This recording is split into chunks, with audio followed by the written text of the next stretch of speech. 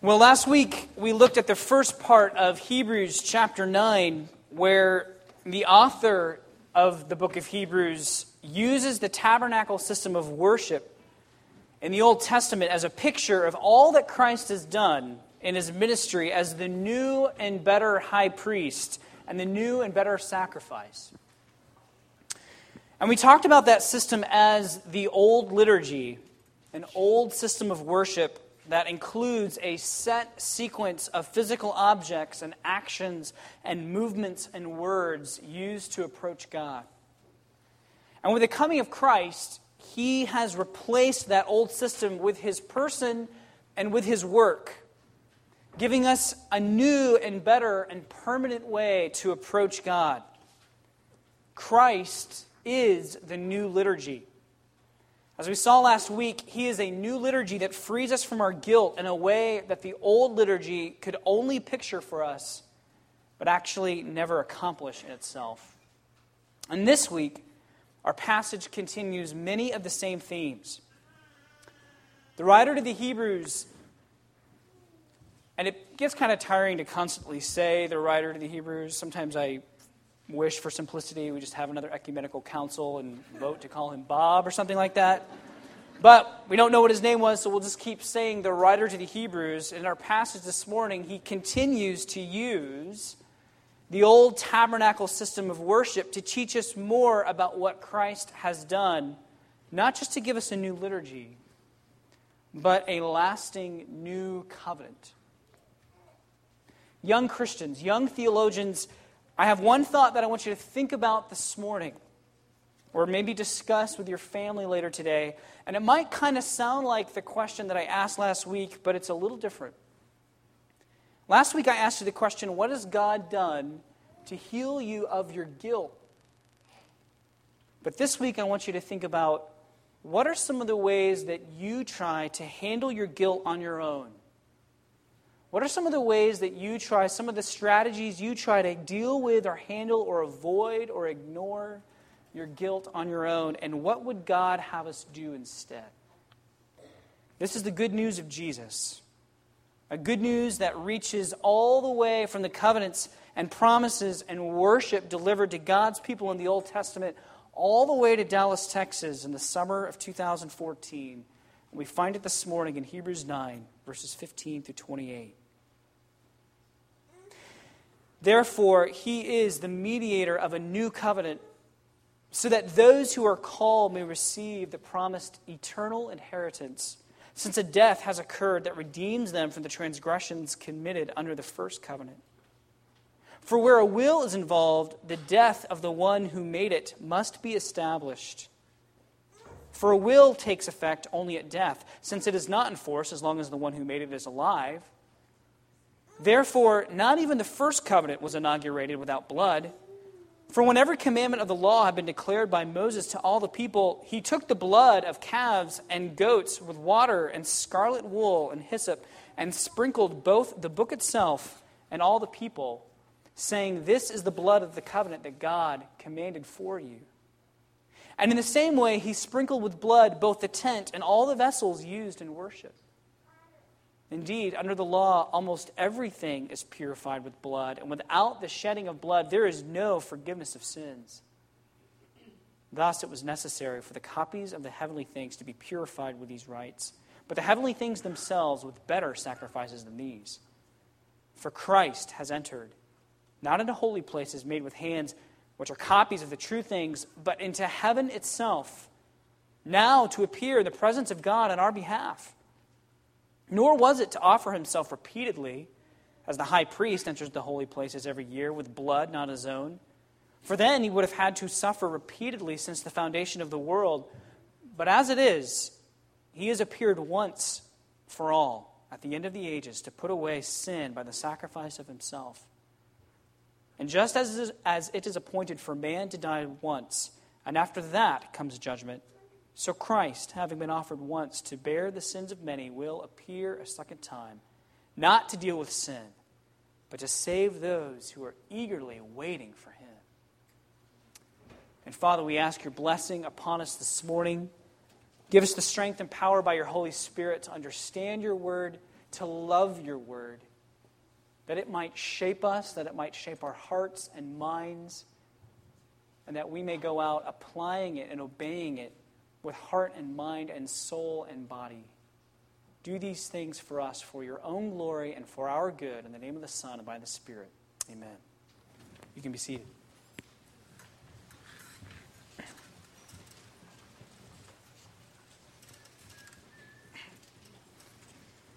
Well, around the year 150 A.D., a happy church member in the Church of Rome became quite unhappy. It seemed to him that he wasn't as appreciated as much anymore by the church leaders. Many had become concerned about his doctrine, about his attitude towards proper church authority, and about his constant insistence that he was right about what the Bible was teaching while they were wrong.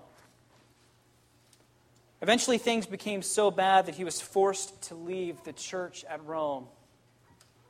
And so the man called Marcion set off to found his own church. And it was a church that was going to grow large and strong and rival the teachings of the apostolic and Orthodox church for a couple of hundred years.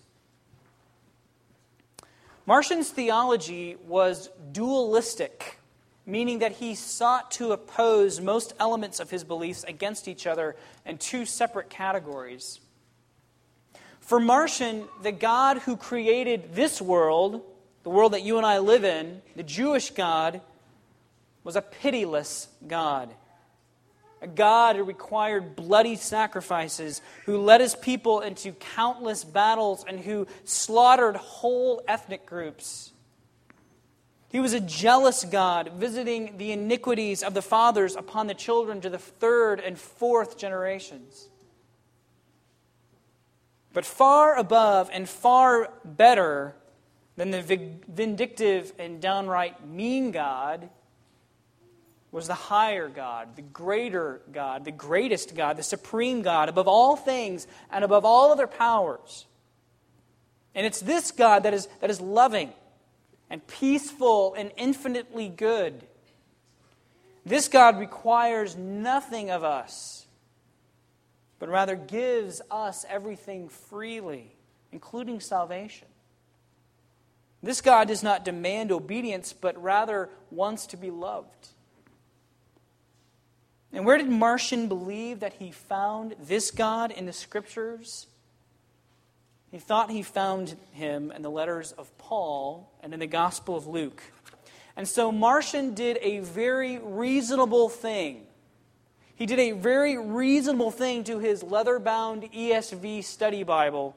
He went into the kitchen and he took out a meat cleaver from the drawer and he chopped the Old Testament and much of the New Testament from his Bible. He only left a little part of Luke, some of Luke, and parts of Paul's letters, minus all the parts where they quote from the Old Testament. And then he built a rival church on this new view of what the Christian canon, the Christian Scriptures, ought to be. And since then, and even before that point, to be honest, the church at large has always had to answer the question, how are we going to approach the Old Testament? What are we going to do with so much Jewish history when the church is largely composed of Gentiles? What are we going to do with so much legal and civil code for a theocratic nation that hasn't existed since AD 70? What are we going to do with so much prophecy, much of which is hard to understand, and so much poetry, none of which even rhymes, and so much more material that doesn't even mention Jesus and his New Testament church in explicit ways? And the answer is found in so many places in the New Testament, including Jesus' own teaching of his disciples in Luke, which is ironic. But in the letter to the Hebrews, we find a true master of the art. The writer to the Hebrews, like all sound Christian theologians before him and after him, he unashamedly rises to his feet and he points to the Old Testament and he says, that's our Bible. That's our book. It belongs to the church, and you can't understand it rightly or read it properly until you see it through the lenses of Jesus' person, who he is, and Jesus' work, what he's done. And so we find the writer, once again, in our passage this morning, doing what he has done since the opening verses of chapter 1, treating the Old Testament as the most Christian of Scriptures and preaching Jesus to us from it. And he once again takes up the imagery of the old liturgy, the tabernacle system of worship in our passage again this morning. With the word therefore, he begins in verse 15 by calling to our attention all that he has said in chapter 9 so far, which we covered last week. Because Jesus is the new high priest who didn't enter an earthly tabernacle, but entered the very literal presence of God himself in heaven. Because Jesus is a better sacrifice, not needing to be offered again and again like the Old Testament bulls and goats, but only once. His blood being sprinkled on the altar in heaven, because all these things are true. He is a mediator of a new covenant. And he is a perfect mediator. A go-between, which is what a mediator is. One who represents us before God because he's human, and one who represents God in all of his promised blessings to us because he's also God.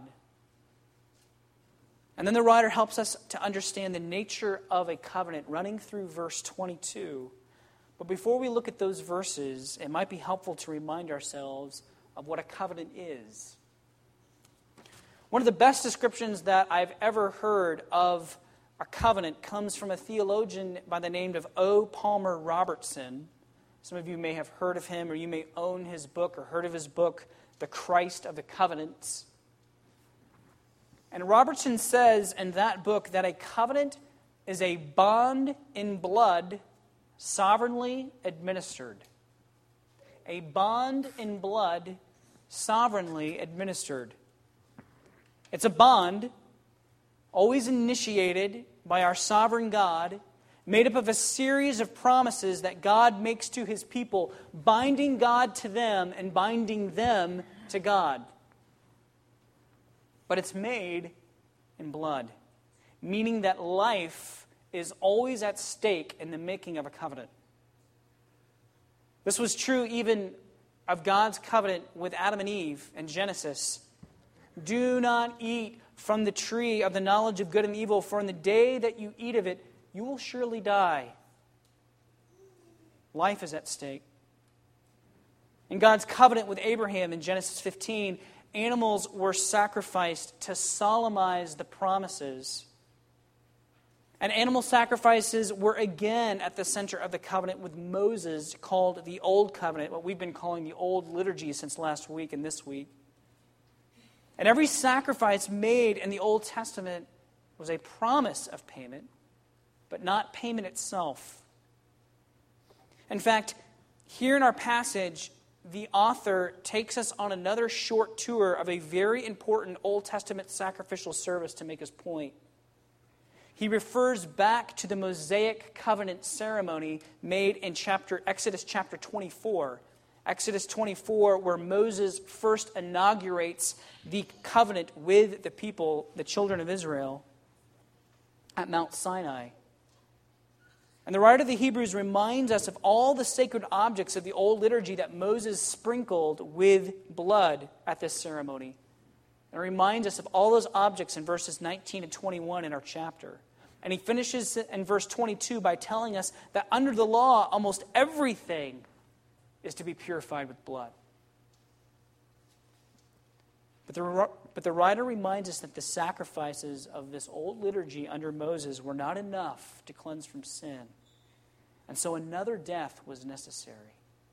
And this death was so powerful as to redeem all those that came before, all those that were members of that old liturgy. The full redemption price for all sin committed, not just by us and not just by the New Testament church, but by all of God's people before Christ, was paid by Christ. And in God's last and final covenant with his people, the new covenant, blood and death are again at the center of it. And the author uses the legal illustration of a last will and testament in verses 16 and 17 to make his point. For where a will is involved, the death of the one who made it must be established. For a will takes effect only at death, since it is not in force as long as the one who made it is alive. And in the Greek, which is the original language behind the New Testament, it's clear that the author is making kind of a pun on the word translated covenant in verse 15 and the word translated will in verses 16 and 17. But whether you translate it covenant or will, the Greek word is the same for both. Diatheke, which comprehensively means a settlement. A settlement. It is a graciously bestowed settlement upon God's people as a means of bringing them into a special relationship with Himself. In this picture we see, this picture of the last will and testament, we see that Christ is both the testator, the one who's promising the inheritance, and then He's the executor of the estate, the mediator, the surety. And the author's point is simply this: there is no interfering with the promised inheritance of your salvation. Just as there is no way to interfere with the written and signed will of a dead person.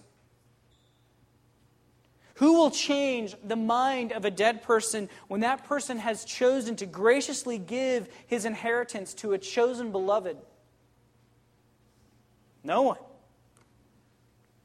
Since we all know that that's impossible, then think about how impossible it is to change the mind, not just of the one who died, but the one who died and then came back from death to share the inheritance with his beloved forever. Can anyone hope to change the mind of such a one? Of course not. And that is how securely you're loved. That is how secure your future hope is. In the film entitled Get Low, Felix Bush is an old man that everyone in town is afraid of. He had been living as a hermit in his withdrawn house in the woods for 40 years.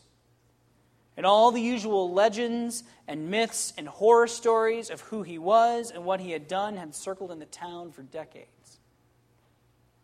But suddenly, out of the blue, one morning an announcement shows up in the town newspaper inviting the whole town to Felix Bush's funeral. And as an extra incentive, it's advertised that at the funeral there will be a raffle. And the person with the winning ticket is going to inherit Bush's considerable estate and property. But what shocks everyone even more is seeing Felix every day in town as he buys new clothes and he shaves his ultra-long beard and he prepares himself in all sorts of ways for the day. Because the town thinks that funerals are supposed to be for dead people. But Felix has other plans. When the day arrives, there's no mourning or grieving, but instead kind of the carnival-like atmosphere of a celebration. And although there is a pastor present, he doesn't say much because Felix quickly takes the stage and the microphone, and then he turns to the audience and he asks them to tell him what they think of him. All the tall tales they've heard, the opinions they've all secretly or not so secretly held about his reputation. And it becomes alarmingly clear to Felix's friends that this whole setup has turned a funeral on its head. The passing of an inheritance without a death.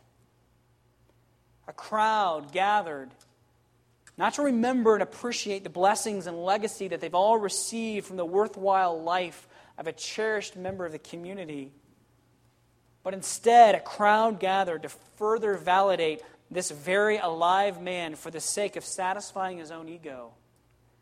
And not just his ego, but to satisfy, to take care of, to deal with his own guilt. Because you see, over 40 years before, Felix had been involved in a very scandalous affair with a married woman of the town. And it was an affair that had ended in her mysterious death and the death of her abusive husband in a fire. And although Felix hadn't started the fire or murdered anyone, he had carried his guilt around for 40 years over his adultery and over creating the circumstances that had led to the fire. He had ostracized himself, cut himself off from society in an attempt to atone, to make up for his own guilt. But it hadn't worked. He had concocted this fake funeral scheme to try to assuage his guilt in the court of public opinion, hoping to hear enough nice things said about him by others to feel good about himself, hoping to set the record straight, but it wasn't working either.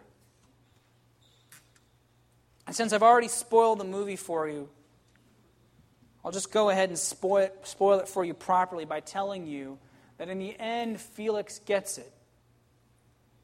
He finally learns how to get low, to humble himself.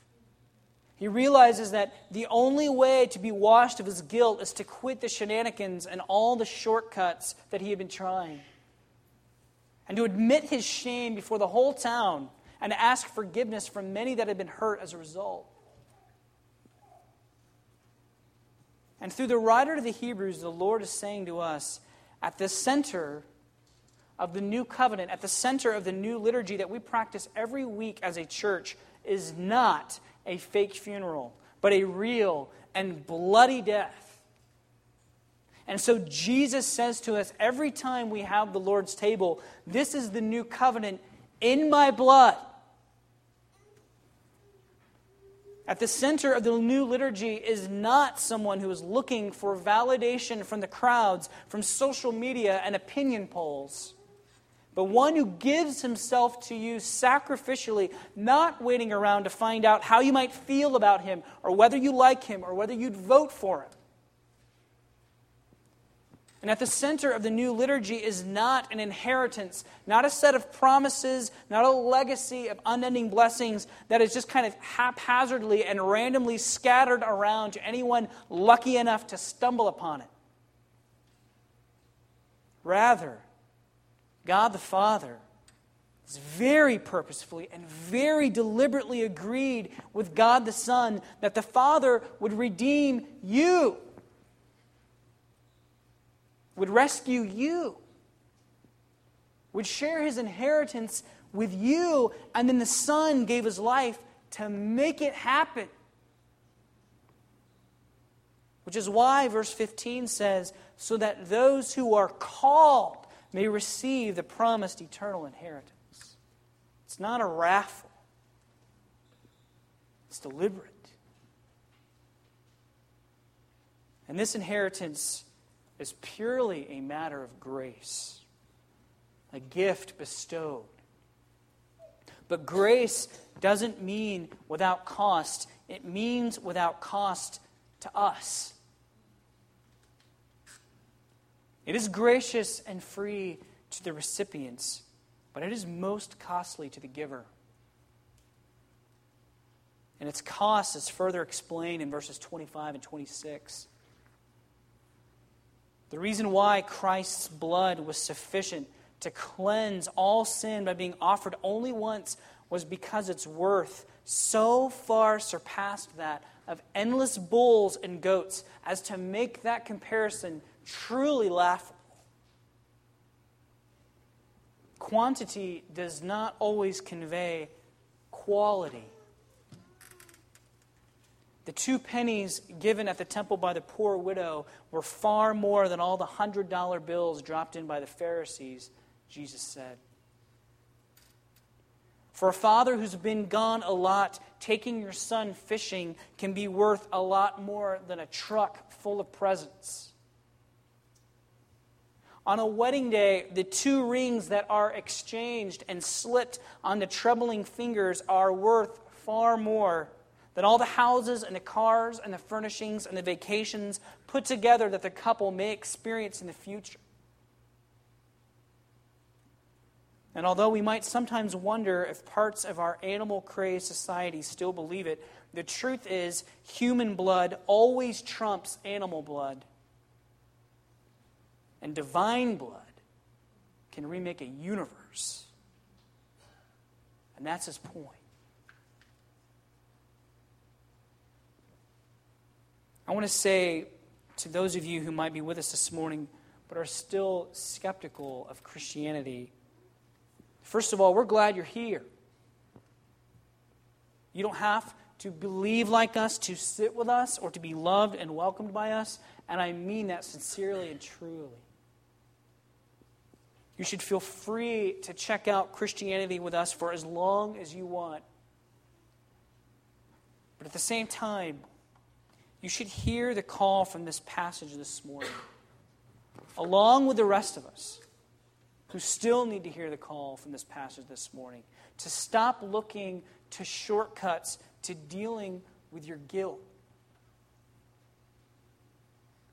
What others have to say about your lifestyle, whether you're a relatively kind person, a well-meaning person, a giving person, doesn't really matter. You're not a perfect person. And you know it. Because if you were, you wouldn't have your guilt. Guilt isn't a misplaced hormone or a psychological disease. It's too universally experienced to be that. Guilt is the part of you and the part of me that still reflects the image of the Creator who made us, telling us that we deserve judgment for our imperfections, for falling short of the holiness and righteousness of our wonderful Maker. And the question is not, are you guilty? Am I guilty? The first question is not even, what are you going to do about your guilt? The first question is, what has He, God, done about your guilt? And the answer is in our passage this morning. The Lord Jesus takes on your guilt. He has worn your guilt like a filthy garment, and He has walked the ancient path of the high priests of Israel, not in a tent pitched in the middle of a desert somewhere, but into the very presence of God. And He has then presented not the dirty blood of animals before His Father, but the pure blood of His own veins. Blood that never becomes dirty, no matter how many sinners it washes. And now, knowing that, hearing that, you're called to believe. You're called to believe. You're called to receive His work as though it were yours, as a free gift. You're called to get low, to humble yourself, and to leave the shortcuts and the strategies and the techniques that you've developed to ignore your guilt or to explain it away or to hide it or to justify it. And you're called to come to the Father through the cross.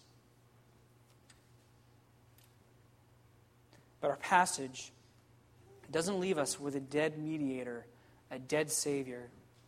Because as Christians have confessed for 2,000 years, a dead Savior is no Savior at all. Instead, the writer gives to his church the comparison of verses 27 to 28. Just as it is appointed for human beings to die once, and following that, judgment, so also Christ was offered up as a sacrifice for sin of His people just once. But He didn't stay dead. He didn't stay dead. Death didn't win. But He rose again. He rose again on the third day. He rose again on Easter Sunday. And it is also appointed for Him to return again. And when He does, church, see this here, when He does, He doesn't come to deal with our sins. He's already done that. He doesn't come to point out failures, and He doesn't come to point out imperfections. All of that was dealt with at His first coming. He He comes to save his people. He comes to save those who are eagerly waiting for him, those who say, "Come quickly, Lord Jesus." This is hope that should be reveled in. Under the old liturgy, on the Day of Atonement, the Israelites would wait and they would watch expectantly from outside the tabernacle for the high priest to emerge after presenting the blood in the sanctuary. His appearance from the Holy of Holies was an especially welcome sight. The sacrifice has been made, it's been accepted. And so also we wait for our Savior to reappear from the Holy of Holies in heaven, to confirm what our faith, what our hope has been holding on to through all the difficulties and all the losses and all the sufferings and all the doubts. And so let us revel while we wait. Let us revel in the joy of having our guilt and our fear cleansed while we wait. In the name of the Father, and of the Son, and of the Holy Spirit. Father, we thank you that our guilt before you is a settled issue.